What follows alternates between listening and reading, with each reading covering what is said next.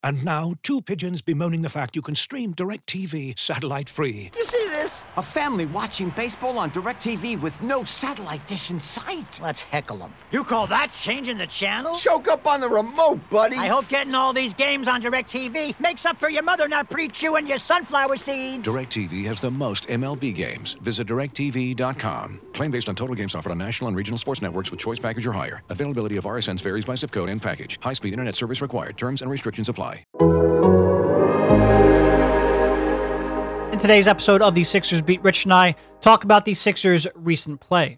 From the frustrating losses to the Phoenix Suns and the Milwaukee Bucks, the downright infuriating loss to the Detroit Pistons, and the bounce-back domination of the Charlotte Hornets, going over everything from the bench to DeAndre Jordan to Doc Rivers to whether or not James Harden is physically capable of being the superstar the Sixers need. Enjoy the podcast.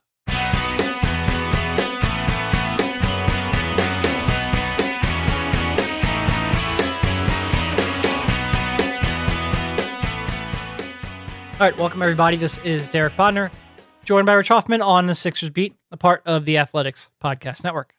How you doing, Rich? I'm okay, Derek. I'm a little confused about this this basketball team right now. Yeah.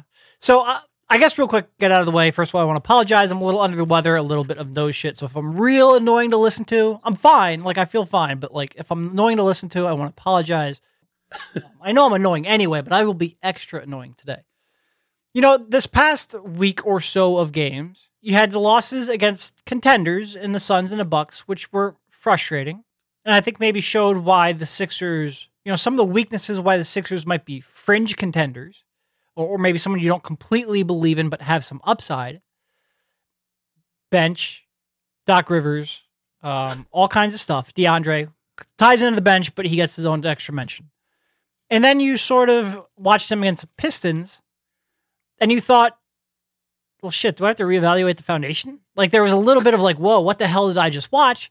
And then they came out and demolished the Hornets and proved to you that against the right team, who's probably playing with the wrong scheme, and when the Sixers make all of their shots, they can look unbeatable.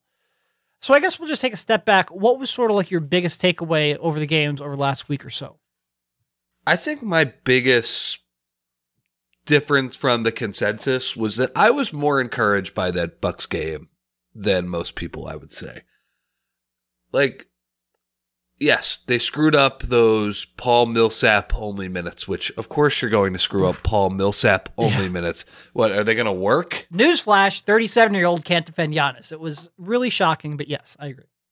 And it was obviously just in the second half of that game. But, like, to me, I don't know, Budenholzer coached that game like it was a playoff game. Doc did not necessarily, and I'm sure there are a bunch of jokes that, oh, Doc would just lose it anyway because it's a playoff game. But I don't, like, that was the type of mistake I don't think Doc would make in the playoffs. Like, at least he might play the bad backup center. I'm not sure he would match his minutes up with Giannis, though. No, I walked away from that thinking, like, if that's a playoff game, is Joel defending Giannis for at least, 20, 30 possessions of that game? I think probably. And that's another card. They just didn't play that at all. And, like, honestly, I think that's a very easy card to play considering we've seen it. Yeah, we've seen, like, Tobias against the big center is not horrible. Like, they that's a workable solution when shit gets real come playoff time if you want Joel against a downhill driver like Giannis. And then they played that Pistons game, and it was hard to still be encouraged about the Bucks game because it was so bad. I don't want to. We're not like the We Were Right podcast. That's a different Sixers podcast. But I do feel like we were pretty early on the why in the hell isn't everyone just switching everything? That's the biggest thing. I think we started. You started seeing it more and more where teams would switch the, Harden Harris pick and rolls or the Harden Niang screens. And finally, the Pistons were just like, fuck it, we're switching everything. And, I'm not sure every team can do that. First of all, Ike Stewart is, he's a guy that we always said, he's actually a pretty decent defender. He just has no chance against Joel. Wait a minute, did you just call him Ike Stewart? Yeah, he and I are on a nickname basis. But we always said, like, he can switch, he can move his feet, he just has no shot against Joel, and he ate Harden up. And they have some pretty big wings, and they gave them just a second to send help defenders Joel's way. And I do think we saw like the worst version. I said to see the other game. We saw, sort of like the 2017 version of Joel Embiid handling double teams against the Pistons, and that didn't help. You had a bunch of shooters who were hesitant, and that just makes them more willing to throw double teams. There's a lot of stuff that sort of like combined to not just the fact that Harden couldn't beat anyone off the dribble, but also to make that even worse. But that's the fear. Like, that's the fear that right now, James Harden just doesn't look like he can take very many people off the dribble consistently. And if you switch everything and you're willing to live with whatever Joel Embiid, whatever version of hell Joel Embiid puts you through on that switch, I'm not sure Harden can punish that the way you need him to punish that. And when that happens, you get to the Sixers into a lot of their worst tendencies, from Harden to ISO ball, which doesn't really work. All that, I know the numbers say they do, but against playoff competition, I'm not sure works at a high enough level. There's no ball movement, no player movement. Joel Embiid turns into a turnover machine. It just looked awful, and I don't want to overreact too much. That being said, it's not just one game. It is that James Harden just hasn't looked physically like he can beat very many people off the dribble overall. And when teams trap, it looks great because James Harden is a skilled and smart player. When teams don't trap, and I think more and more, especially in playoffs, you're going to see teams not trap, that offense, which needs to be damn near perfect, doesn't look like it is. Or at least more frequently isn't. That is undoubtedly the biggest takeaway from the week. Like, the idea of a team with the capable personnel switching 1 to 5 is just horrifying. I mean, that Pistons game was that bad. Like, Harden, the reason you got him is that you couldn't switch a pick and roll with him and Joe. And now I think, like, when teams switch that, you really have to lean into the Joe part of that switch. But like, that's a problem when Harden can't dust Ike Stewart as you dubbed him. It's concerning. And then, you see them play the Charlotte Hornets yesterday, who are one of the weird, like, decent team, but like literally make like grade school type risks on defense, and like is Ike not frequently used for Isaiah? Is that not frequently used for a shortened version of Isaiah? Like, am I going nuts? No, I know that he doesn't go by it, but like, it didn't seem that completely absurd. No, I think it is used for Isaiah. I don't know. My brain is kind of scrambled right now, honestly. That should be the title of this pod. My brain is scrambled. That's what the Sixers do to us. No, I was going to say the Ike Stewart. Oh, okay. Hour, maybe.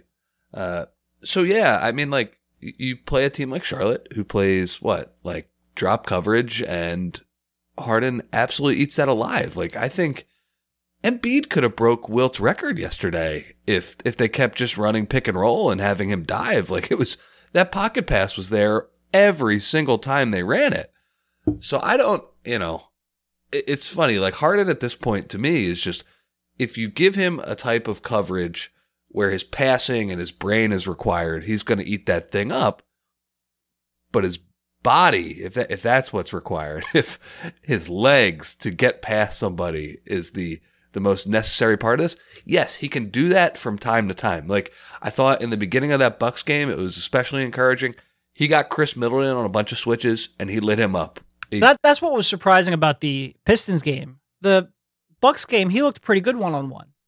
It really does seem like, and look, Middleton's not the quickest in the world, but like, he's not horrible. Yeah.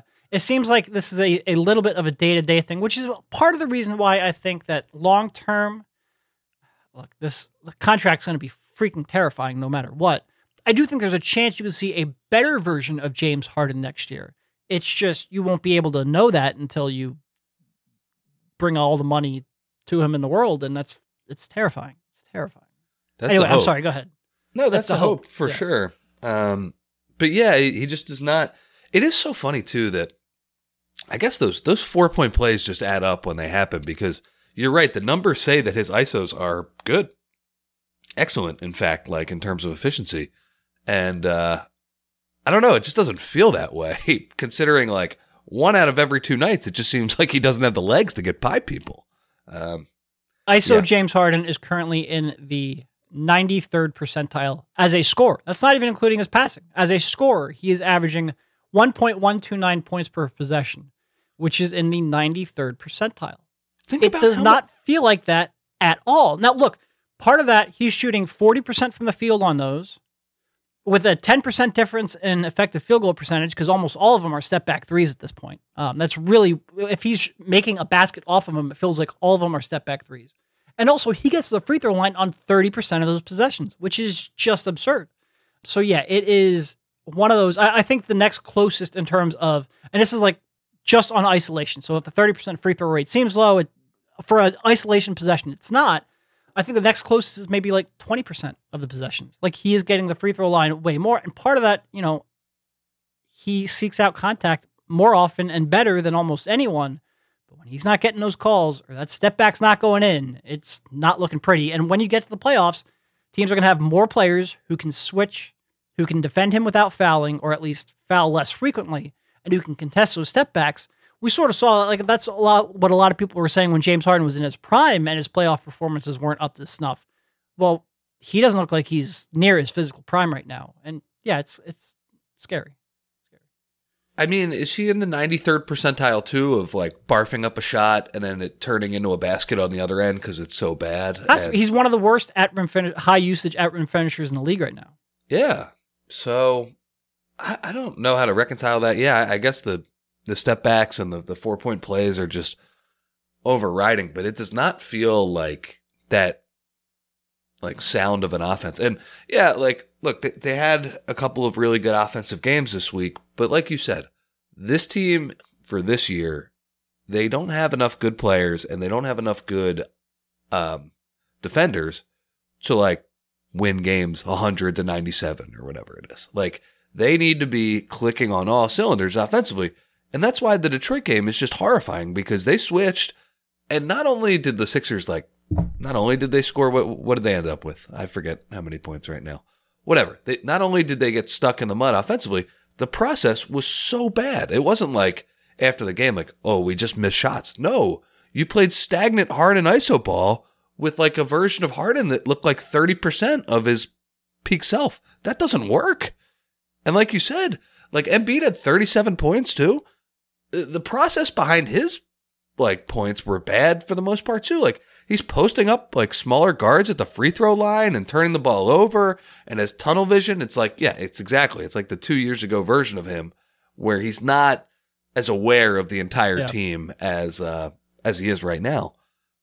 I don't know, and then you have Joel after yesterday's game saying we need to play like this more often. And he's right. Like, I think I thought he handled, I watched his press conference in Detroit after the game, and I thought he actually handled it pretty well, saying, like, look, I've been on teams that have made midseason trades before. Sometimes it takes a little while.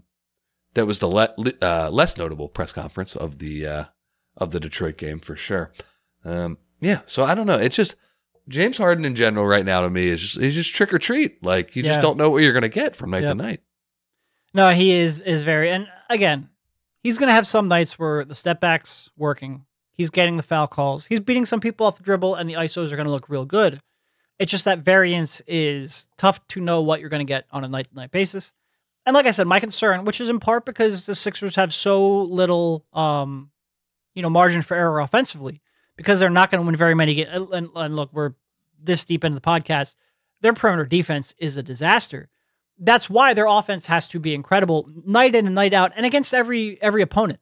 And right now, I think you're going to run into an opponent who can switch more often than not, who's going to find the right recipe. And I'm uncertain if the Sixers have enough counters to overcome that in a 7-game series. And look, I think right now the Sixers are probably the type of team, a little bit like the Brooklyn Nets, where they could come out and beat any team in a series.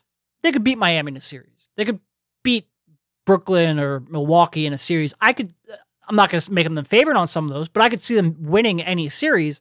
I'm just not sure I can see them winning 3 series in a row without finding out a team that can exploit or take away what they're really good at. And look, it could change. This is very much driven by James Harden. Just doesn't look like James Harden right now. But it's not certainly, like, I think when they made the trade, I think my championship odds were like maybe 10%. I'd drop that down to like 5. Like it just James Harden just doesn't look right.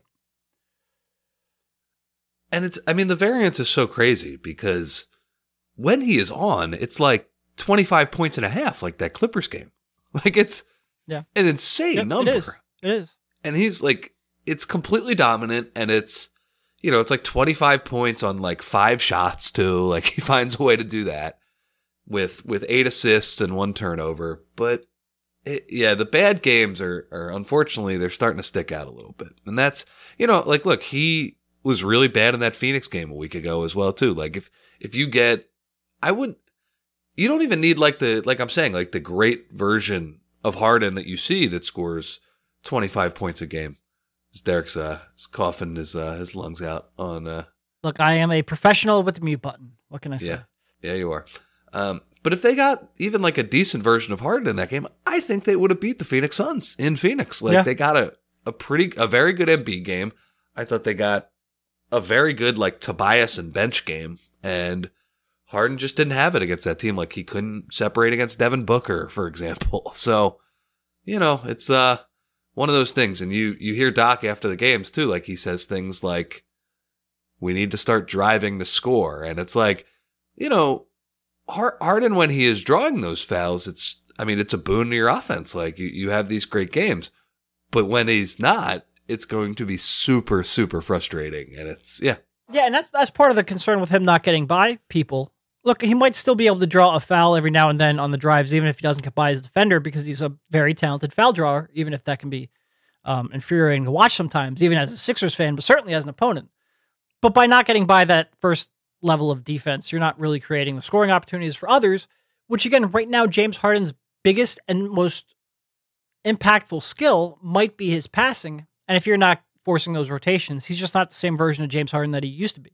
And we'll have plenty of podcasts, I'm sure, in the offseason where we debate whether he can get that back. And I do think the hamstring is part of it. He's also 32 going on 33 with a lot of miles and not excellent shape. So there will be a very healthy discussion on what you can expect for him in this next contract. But dealing with the realities of right now, I think the hamstring is impacting him, and it is impacting his game and his consistency and what you can project forward in the playoffs. And again, he might get a week off there before the first round, come back as a fresh player, and we can all move on and pretend that this podcast never happened. I'm concerned. My concern level is raised. What did you make of Doc saying, "Hey, the bench didn't get a lot of shots"? That was James. Yeah, there was a little debate over whether or not he blamed James for the bench not producing, or just explained it as James taking shots so the bench didn't get many. Kind of the same thing, I think. Well, it's kind of the same thing, but when you go back and listen to the rest of the press conference, like he was complaining about lack of ball movement and hero ball, and when you put the two of them together, it didn't seem like it was that controversial to say that he was not happy with James Harden. Again, I wasn't there. I watched it on TV, but he wasn't wrong. That was, again, when you switch, you can draw James Harden into some bad tendencies. And sometimes that will work when he's drawing those fouls and making those step backs. But certainly I enjoy watching, and I think it's better for the Sixers when you get the version of James Harden that's being trapped on the perimeter and can make those passes, because he is still a fantastic passer. That wasn't the game we saw. Those tendencies, 3-4 years ago, James Harden. Fine. Yeah, it's ugly basketball, but he's gonna make it worthwhile. He's gonna roast people on those switches. Well, and then you get those skip passes to the corner with a bunch of really good corner 3-point shooters, and now you're getting James Harden not going by anyone and skip passing it to Matisse Thybulle. It's a little different. Yeah. Well, I do think Doc was right. Like I do think No, he wasn't wrong. It was a little bit of an interesting strategy.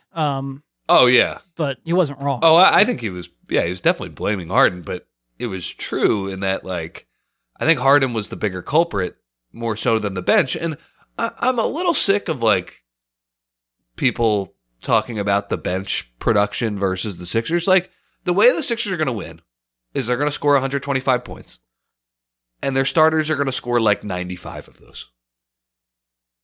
That's how it's going to work. I don't get. I saw an interview on. I didn't actually listen to the whole thing. I just saw a clip on Twitter, so maybe I'm reacting incorrectly. But it was a pretty long quote. of them like, well, you got to send Tyrese Maxey to the bench so you can get more bench scoring. No, It's like, what? The goal isn't to get an equal distribution of scoring from your bench and your starters. And this, thankfully, knock on wood a little bit, Doc isn't bringing in all bench units anyway. The goal is just to score more. This is going to sound really reductive and stupid. The goal is to score more points than your opposition. So you want to find a starting five that works well because they're going to get 15 to 20 minutes per game playing the first and third quarters and probably closing out a lot. And you need them to be able to compete against the other team's starting lineup. But you want to have combinations on the court that work well at all times. And that means staggering your starters. So sending Maxey to the bench, you brought this up the other day at the game.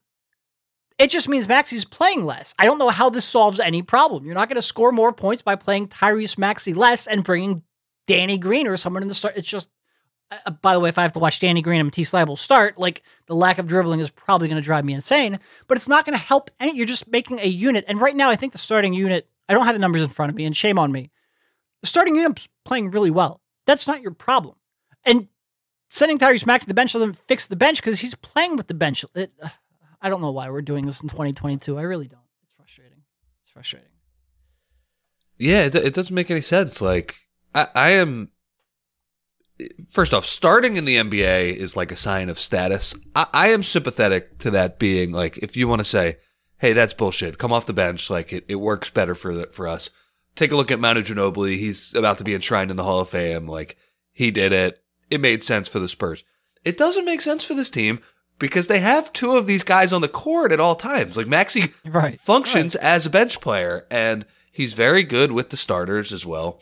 It doesn't make sense. And their bench, it's George Niang, it's Danny Green, it's Shake Milton right now, and DeAndre Jordan right now. Like, that's one guy who can only make a shot if it's a reverse alley-oop dunk.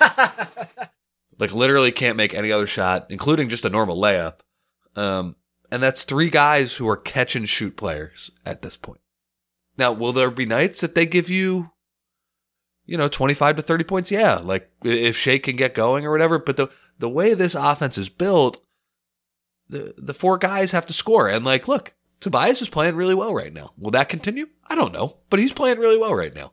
Maxey's taking a little bit of a step back. I imagine those two will, hit the seesaw a little bit, and Maxey will maybe take over a little bit. But like, look, Embiid, Harden, Harris, Maxey, they're going to have to score the majority of your points. And they, despite our concerns about Harden, like, they're very capable of doing that. Oh, yeah, so, 100%. I think the bench I think their overall lack of depth is an issue. I definitely don't think this is like an above average bench going into the playoffs, but I also think the Sixers play style will just make it so that they're not going to score a lot of points. That's just the way it is. No, the issue isn't who Doc is choosing to start. The issue is that you have four players you can rely on. And one of them, we just spent the first 20 minutes of this podcast saying, well, he's not really beating anyone off the dribble right now. Still, he's one of the four that you can rely on. It's just not as much as we need to rely on him because you have so few other options. There's no, again, like I said, bringing George Niang into the starting lineup for for Tyrese Maxey is not going to fix anything. It's just going to play I don't get it. By the way, speaking of bad bench, even with yesterday's blowout, do you know what Embiid and Maxey are off the court with, or on the court, those two without Harden, so basically their bench lineups? Do you know what they are in 256 minutes since the trade? Maxey and Embiid with bench players. Yep. +2, +3? -5. Really? That's for the whole season? No, this is just without Harden. Oh, okay. Yeah, so since the Harden trade. Okay. 257 minutes. That's getting up there, though. That's starting to happen. Come on. That's ridiculous. What the fuck? Yeah, and that I'd have to go through and look. I bet you that lineup was pretty good earlier in the season. It should be pretty good. They were the best two players for a team that was on a 50-win pace for the whole year. What are we talking about? Yeah. And they suck against other bench lineups. Like, as much as the DJ minutes are infuriating, as much as Millsap guarding Giannis is infuriating, and by the way, it is. It absolutely is. That's ridiculous. Like, that's the right stagger to play, and it's just not working right now. So that's got to get fixed like now. Because I'm sorry, those two and bench guys against other bench players, they have to roast them. Like, because the DJ minutes I'm concerned about, and that's an example of like, look, that's not on Doc. Like they got to figure that out. Those two guys. Those two without Harden on the whole season, so this includes before the trade, are a +4. So for them to be playing this poorly now, and I think part of that might just be long season and weird shit happens. I think they would be better long term, but that's weird, and that's hurting you a lot right now. And I think right now it's hurting Doc because he doesn't know entirely what to make of his rotations. Looking for an assist with your credit card, but can't get a hold of anyone? Luckily, with 24/7 U.S.-based live customer service from Discover, everyone has the option to talk to a real person anytime, day or night. Yep, you heard that right. You can talk to a real human in customer service at any time. Sounds like a real game changer if you ask us. Make the right call and get the service you deserve with Discover. Limitations apply. See terms at discover.com/creditcard. This episode is brought to you by Michelob Ultra, the official beer sponsor of the NBA. Want to get closer to the game than ever before? Michelob Ultra Courtside is giving fans the chance to win exclusive NBA prizes and experiences like official gear, courtside seats to an NBA game, and more. Head over to MichelobUltra.com/courtside to learn more. We've seen him go to that stagger of Maxey and Embiid, and then Harden and Harris, and then he sort of went away with that. Away from that, and now he's sort of gone back to that. And I think part of it is just that some players aren't performing up to their level. Like you said, they should that pairing. What were they? -5? -4.4. Sorry. That should never be like if you have Embiid and Maxey against bench units. That should never be a -4.4. I agree 100%. Yeah, and you're right. They've experimented with the stagger, and that's kind of why they got stuck with the Paul Millsap minutes against Giannis, and that. I think the Sixers saw that and were like, all right, let's try something else. So they went with the Maxey Harris stagger and kind of kept Embiid and Harden on the court at all times. Actually worked for a couple games on the West Coast trip. First game back, they play Giannis and they stick with it because it was working. Yeah. And it was. Joel not super happy about that. Wanted his minutes matched with Giannis. And again, I think this is one, and look, we will criticize Doc when we feel it. I think if this was a playoff game, he probably would have. I think he would have changed that. Look, he's got his foibles, and he certainly is on a very, very hot seat. But come on, But that's why going back to your point, like rewatching the Milwaukee game, I wasn't completely frustrated by that one. No, and if they got great shots in that game. If that one would have been followed by what you expected the performance against the Pistons to be. We probably all would have moved on pretty easily. Yeah. Seems like Joe's lost out on his MVP. Oh, yeah. No, I think he's pretty clearly. He might be third in likeliness of winning the MVP right now, which is, it's tough. That sucks. It's tough. That sucks. And again, I think most Sixers fans listening to this will probably think that's a travesty. No, both of those players are having MVP caliber seasons. All three of them are, if you throw Joel into the mix. It just would have been nice to see it, because Joe's never won one, and he's been one of the 3 best players in the world for 2 years, and he's going to walk away with 0 MVPs to show for it, and with a player who has had the injury concerns, and you hope he has a long, healthy career with many more years left on his prime, it would be nice to bank one of these here for his legacy, quite frankly. Yeah, and he just, I don't want to say that, he just deserves it. He just always is the guy who's on the short end of these awards for games played or whatever, despite being pretty much as good as the people who win it, or better. Definitely better in the Rookie of the Year case. He just, for whatever reason, he can't get the award that he's looking for, and he might not even get first team All NBA center if this stupid voting thing happens. No, he won't. I'm going out. I don't think he will. It would take such a concerted effort for voters, and I don't have a vote, and quite frankly, I'm happy. I don't think I should be determining player salaries, but it would take basically a concerted effort for all the voters to say, I'm going to vote this person as a forward and this person as a center. I just don't see it happening. I think a bunch of people, they're going to, first of all, going to be people who are going to vote them at the position that they play, which, look, by the rules, Joel is a center, Jokic is a center. It's people who think that way are going to vote one as second team. And also, there will be some people who vote Jokic as a second team or as a forward. Some people who vote Embiid. I think they're both going to end up being. So I guess the way it works, if you haven't seen one of us rant on Twitter about it, whatever position you get the most votes at is where you are slotted as a All-NBA player. So if Joel Embiid, let's say, gets 35 votes as a forward and 60 votes as a center, either first team or second team, he can only be an All-NBA center. All of the points count, all of the votes count, but they will all go to one position or the other. It would take a concerted effort for all of the voters to be like, if you're voting, if you want both of them on a first team, vote Joel Embiid as a forward. And if there's not that sort of uniform directive, they're both going to be centers. By the way, too, and I see a lot of pushback to this, if your argument involves Embiid and Jokic not being on the first team, I think you're doing it wrong. Like that's bad. Like they should just pick the 5 best players. And by the way, like DeAndre Jordan, he is a first team All-NBA on his resume. You know why? At that point in time, the center was the weak position. Yeah.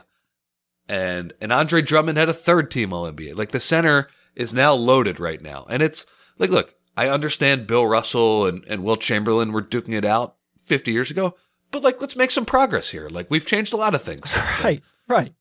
And I also think too, like, look, like it's not like football either. We're a quarterback too.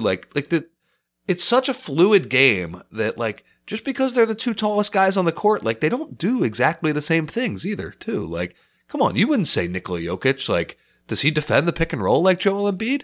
Does the offense run through him like Joel Embiid? There's a lot of things that but more than anything, just pick the 5 best players. Like, just do that. Like, if your argument is, I love traditional positions or whatever, you're doing it wrong. I'm sorry. Like, this is the only way we've ever done it. Because guess what? This is going to be a problem for like 3 or 4 more years. Yep. At least. Yep. But these guys are not getting any worse at basketball, these two. They're going to be 2 of the best 5 players in basketball. And I don't know, like, part of me is a little bit biased here because I think Joel deserves to make a first team All-NBA unequivocally. Like, he absolutely should. He's been one of the 5 best players by a mile. He should have been on first team All-NBA last year as well. This should be his 2nd consecutive year of that. And, you know, he's going to lose a coin flip MVP and then he's not even going to make first team All-NBA. I feel bad for him. Like that, you know, like, look, it's not the end of the world. It's an award and something. It is true that I feel like over the past couple of years, as we've gotten more online, the awards have mattered more and more. Like people really take this stuff seriously now. Well, because they made fucking. I still think it's ridiculous that. So again, if you're not in tune with that, the All NBA voting can impact a player getting Supermax eligibility. So literally, our vote or our colleagues' votes can impact how much money Jason Tatum or Joel Embiid are qualified to make, which is absurd. Or Ben Simmons. Which is absurd, but it's the way it is. And that's why I put a little more thought into, and again, I don't have a vote, but I put a little more thought into these teams because they deserve us to put a lot of thought into these teams. It's frustrating. You're 100% right on, look, Joel Embiid is going to be a top 2 player in the world 2 consecutive years running and won't make an All-NBA team. Meanwhile, going back, you had DeAndre Jordan and Andre Drummond making All-NBA teams when guards or wings were getting screwed out of recognition. I think the All-NBA team, a team which is never going to play together. Who cares? Who cares how much ball handling or perimeter defense they have? It should be there to recognize the players who are having the most impact on the season. And is that the way it's always been done? No. And do I feel a little bit of sympathy for maybe Wilt Chamberlain's legacy? Not really. Wilt's legacy, he's fine, and his family is okay with his place in the sport. But just because we've been doing it wrong for a long time doesn't mean we should continue doing it wrong. I would like to see the best players having the most impactful seasons rewarded for their efforts. And I think this is the right change to make. And I give a little bit of leeway to people who are like, well, but they have positions, so I'm going to vote by positions. If they remove positions, I'll vote differently. Okay, we need to change that. And there's part of me that wonders, because these can't impact player salaries, if they want to wait until the new CBA to officially make this change. But until then, I think we got to do what's right to reward players who should be rewarded. And that's sort of where I stand on it. Look, and you just mentioned the conundrum that voters have. Like, should we all vote him as forward? Like, if every single person voted Embiid as forward, then he would get on. He would get on the first team. But I don't think there's going to be that level of coordination. If you ask 100 sports writers to list their top 5 players, Embiid, Jokic, and Giannis are making what? Every one of them. At least 98. There might be 2 dipshits in the 100 pool, but you're an idiot if they're making the overwhelming majority of ballots. This isn't that complicated. Just vote the best player. Very frustrating. Yeah. So that's that stinks. It's I mean, if you look back to Ben, by the way, like we could say this now. I'm pretty sure I said it at the time. The only reason Ben Simmons got extra money for an All-NBA team is like literally every guard got hurt that year, and he had the positional flexibility to play both. I just don't understand why. Just because you only play one center, like who gives a shit? Like just put them both on the team. To your point, I got in an argument on Twitter where somebody was like, "Well, do you get upset there's a kicker instead of 2 quarterbacks?" It's like there's no overlap. Like if you draw a Venn diagram of their responsibilities, there's no overlap in the responsibilities of a quarterback and a the football example. It's the worst example in so the world. Stupid. There's literally your responsibilities have 0 overlap. You literally start a play in the same spot every time. Right. Whereas with basketball, like you're there to shoot, you're there to pass, you're there to score and defend. And do these players play center because maybe they're taller than other players? Yeah. Sure. Should we punish them because they're taller and more impactful at the rim? No, you're putting it at the rim because they can make the most impact there, not because they don't have all the other responsibilities that other players do. And that's especially true for Jokic, who's a fucking point guard the vast majority of the time he's on a court on offense. It's just, who cares? Who cares? It's not like a quarterback. It's not like a receiver. No, it's not the same at all. It's just people. Some people we saw Tom Brady. Tom Brady is not an all-pro receiver. We know that. Some people love the traditional 1-to-5 positions. They they love them. It's like, people like to say like that guy isn't a point guard or should you move James Harden to shooting guard? No, you should get another ball handler in the lineup, which they do. And Maxey, he's a center. I'd like to see them give Maxey more scoring opportunities. But anyway. And now, 2 pigeons bemoaning the fact you can stream DirecTV satellite-free. Hey, Frank, a little birdie told me you don't need a satellite dish to get DirecTV. Which little birdie? Was it Jimmy the Sparrow? It's a figure of speech. Point is, you can stream DirecTV over the internet now. Oh, sure. Next you're going to tell me those big birds are made of metal and filled with people, right? You mean airplanes? Stream DirecTV without a satellite dish. Visit DirecTV.com. High-speed internet service required. Terms and restrictions apply. Looking for an assist with your credit card but can't get a hold of anyone? Luckily, with 24/7 US-based live customer service from Discover, everyone has the option to talk to a real person anytime, day or night. Yep, you heard that right. You can talk to a real human in customer service anytime. Sounds like a real game changer if you ask us. Make the right call and get the service that you deserve with Discover. Limitations apply. See terms at discover.com/creditcard. I feel like we got off on a tangent. Now we're 40 minutes into a podcast. Is there anything else other than James Harden? I feel like this has been the only James Harden only podcast. But anything else you think is worth bringing up here before we close this one out? I mean, it'll be interesting to see where they finish. Like, they have the variance that could be a bunch of different things right now. Right now, they are in the 4th spot. They are a half game behind Boston, who has lost a couple here of late after going on that tear. They don't own the tiebreaker in that one, though. Yeah, apparently. And then they are a game back of Milwaukee. Don't own the tiebreaker in that one, thanks to Paul Millsap. Yeah. And then 2.5 back of Miami. So yeah, they still have a chance of finishing anywhere from 2 to 4. I think Miami would be tough to catch here over the last, they got 5 games left. But yeah, and I mean, looking at the bottom, Nets here have fallen a little bit. They are currently in 10th. They're tied for 9th with the Hornets. So right now they would have to win 2 games to even make the 8th seed, which would be perfect because that means they're playing the Heat and away from the Sixers. So it looks like the Sixers might be, and in order to get up to that 7th seed, they would need, they're only a game back of playing for that 7th seed. So I guess they're still, they could end up in a 2. But yeah, there's a lot. And quite frankly, with the way the Sixers are playing, like, that 4-5 with the Raptors would be pretty terrifying. Pretty terrifying. I agree with you. It would be terrifying, but like, I think if the Sixers could be like, can we freeze the standings here right now? We'll take it. Like they would take it because some of the other options, for sure. But you would prefer the Cavs or the Bulls over the Raptors, for sure, right? I think so, but they're not of the caliber where I would sacrifice potentially getting Miami in the second round. I mean, we'll see what happens with Brooklyn. Like, it is funny that Brooklyn is this looming giant, and like, they're one of the scariest teams ever. They very well could have to win 2 games on the road in a play-in, like to just even get in. They've lost 5 of their last 7 here, and that's what they're guys. They are a very, very. They're again. I sort of compared them to the Sixers, where I could see Brooklyn winning any one series. I can't see Brooklyn winning 3 to get to the finals, and I struggle right now to see the Sixers, with all of their faults, winning 3 to get to the finals. But they could beat any one team. I sort of look at Brooklyn and the Sixers in a similar way like that. But at least the Sixers are guaranteed a series, which Brooklyn is not. Yeah. Because of how crazy their season's been. And again, they could beat any team in the East or not make the playoffs. It is really, really strange. Really strange. And I really thought, and I think they have a pretty easy schedule here to close out. I really thought when they got Kyrie as a full-time player, they would start at least, pulling away a little bit. They've been bad. I mean, they've had bad losses. They lost to that Charlotte team. Yeah. Yep. That Charlotte team who the Sixers scored. It could have scored 200 points against. Like, come on. The Nets couldn't score 200 points against that team? Yeah. What's going on there? So it's, I think they would take it, just potentially getting Miami in the second round. But you're right. Like, Toronto in the first round? I mean, not perfect. But then again, guess what? They're going to switch everything. Yeah. I guarantee you.